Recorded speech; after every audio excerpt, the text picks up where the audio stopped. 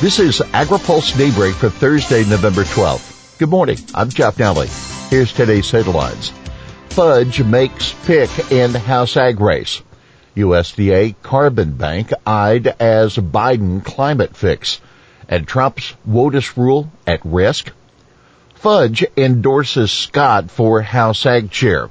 Representative Marcia Fudge, Ohio Democrat, is backing Representative David Scott of Georgia to be the next chairman of the House Agriculture Committee, that according to Cleveland.com.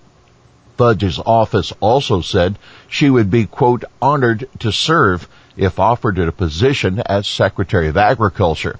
Fudge had been seen as a leading candidate for either position. Scott has the most seniority among committee Democrats after Representative Colin Peterson of Minnesota, who lost his re-election bid. Representative Jim Costa of California is third in seniority, also seeking to chair the committee. Carbon Bank is the brainchild of Biden transition lead. With Joe Biden preparing to take office, the idea of using USDA to pay farmers to reduce greenhouse gas emissions is getting new attention. Robert Bonney, who leads the Biden Transition Advisory Team for USDA, has proposed using the Commodity Credit Corporation to set up a carbon bank that would buy and sell carbon offsets from farmers. That's the same CCC the Trump administration has been using to make trade assistance and coronavirus relief payments to farmers. The Carbon Bank proposal is included in a climate policy memo produced by a group of former officials, including Bonney, who served as Undersecretary of Natural Resources at USDA during the Obama administration.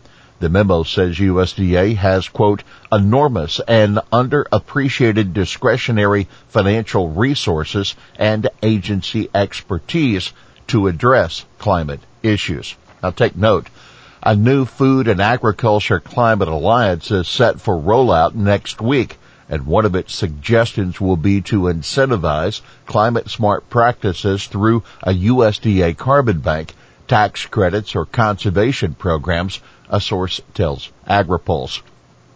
Bonney has called for buying ag carbon credits through a reverse auction that would allow farmers, ranchers, and forest owners to bid the price at which they're willing to sell offsets.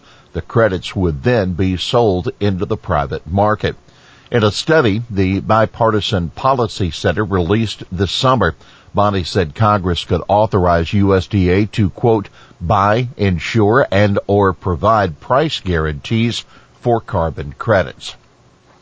Biden plan call for paying farmers. The carbon bank concept is somewhat similar to Biden's campaign proposal to expand the conservation stewardship program with the help of private funding to pay farmers for offsets. A USDA carbon bank could establish strong price signals that encourage, quote, robust offset markets while making use of existing protocols from the private credit market, according to Laura Wood Peterson, Senior Director of Government Affairs for Indigo Ag, a Boston-based company that is marketing ag carbon credits. But environmentalists have long been wary of using ag carbon credits to address climate change. Carbon stored in farm soils during one growing season can be released into the atmosphere again the next if practices aren't maintained, writes a policy expert for the Union of Concerned Scientists. By the way, a leading farm conservation group, the American Farmland Trust, has proposed 5 policy recommendations for the Biden administration, including a national cover crop initiative that would provide, quote, a 5-year surge of incentives and technical assistance. Analysis. Trump's WOTUS in danger.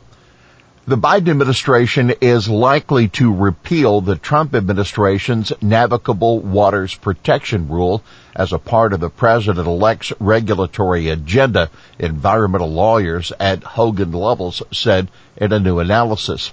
The NWPR replaced the Obama-era Waters of the U.S. rule that had expanded the jurisdiction of the Clean Water Act. The Biden administration could modify the approach taken by the Obama administration or seek bipartisan solution in Congress, according to the analysis.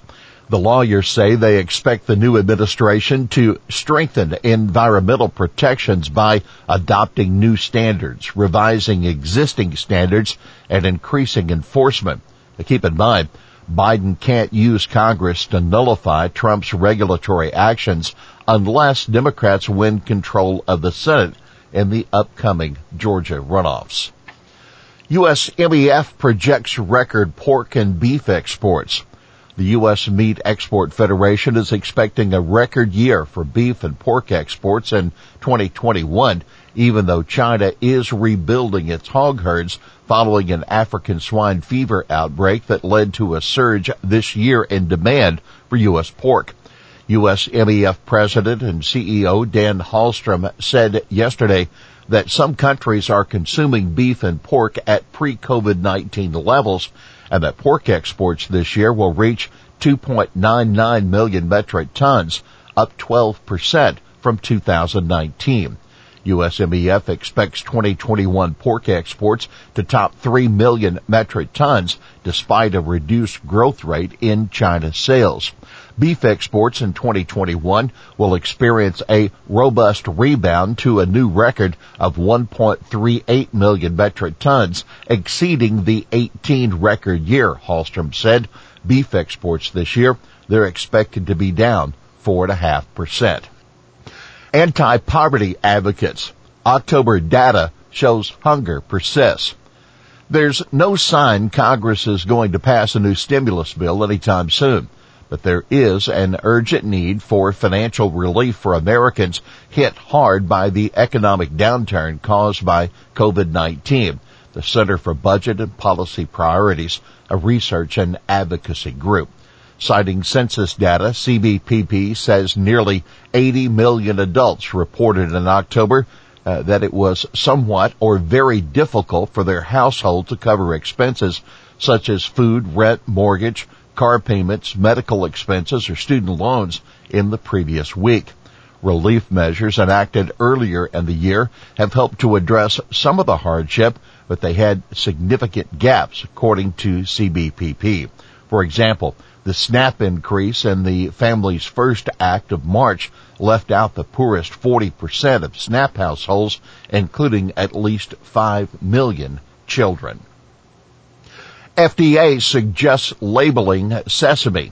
FDA is encouraging food manufacturers to start voluntarily labeling products that have sesame in them to protect consumers who are allergic to it. Sesame isn't one of the 8 major food allergens required by a 2004 law to be included in labeling. If such a term as tahini is used for a food that is made or contains sesame, sesame should be included in parentheses following the ingredient, the agency says. Here's today's He Said It.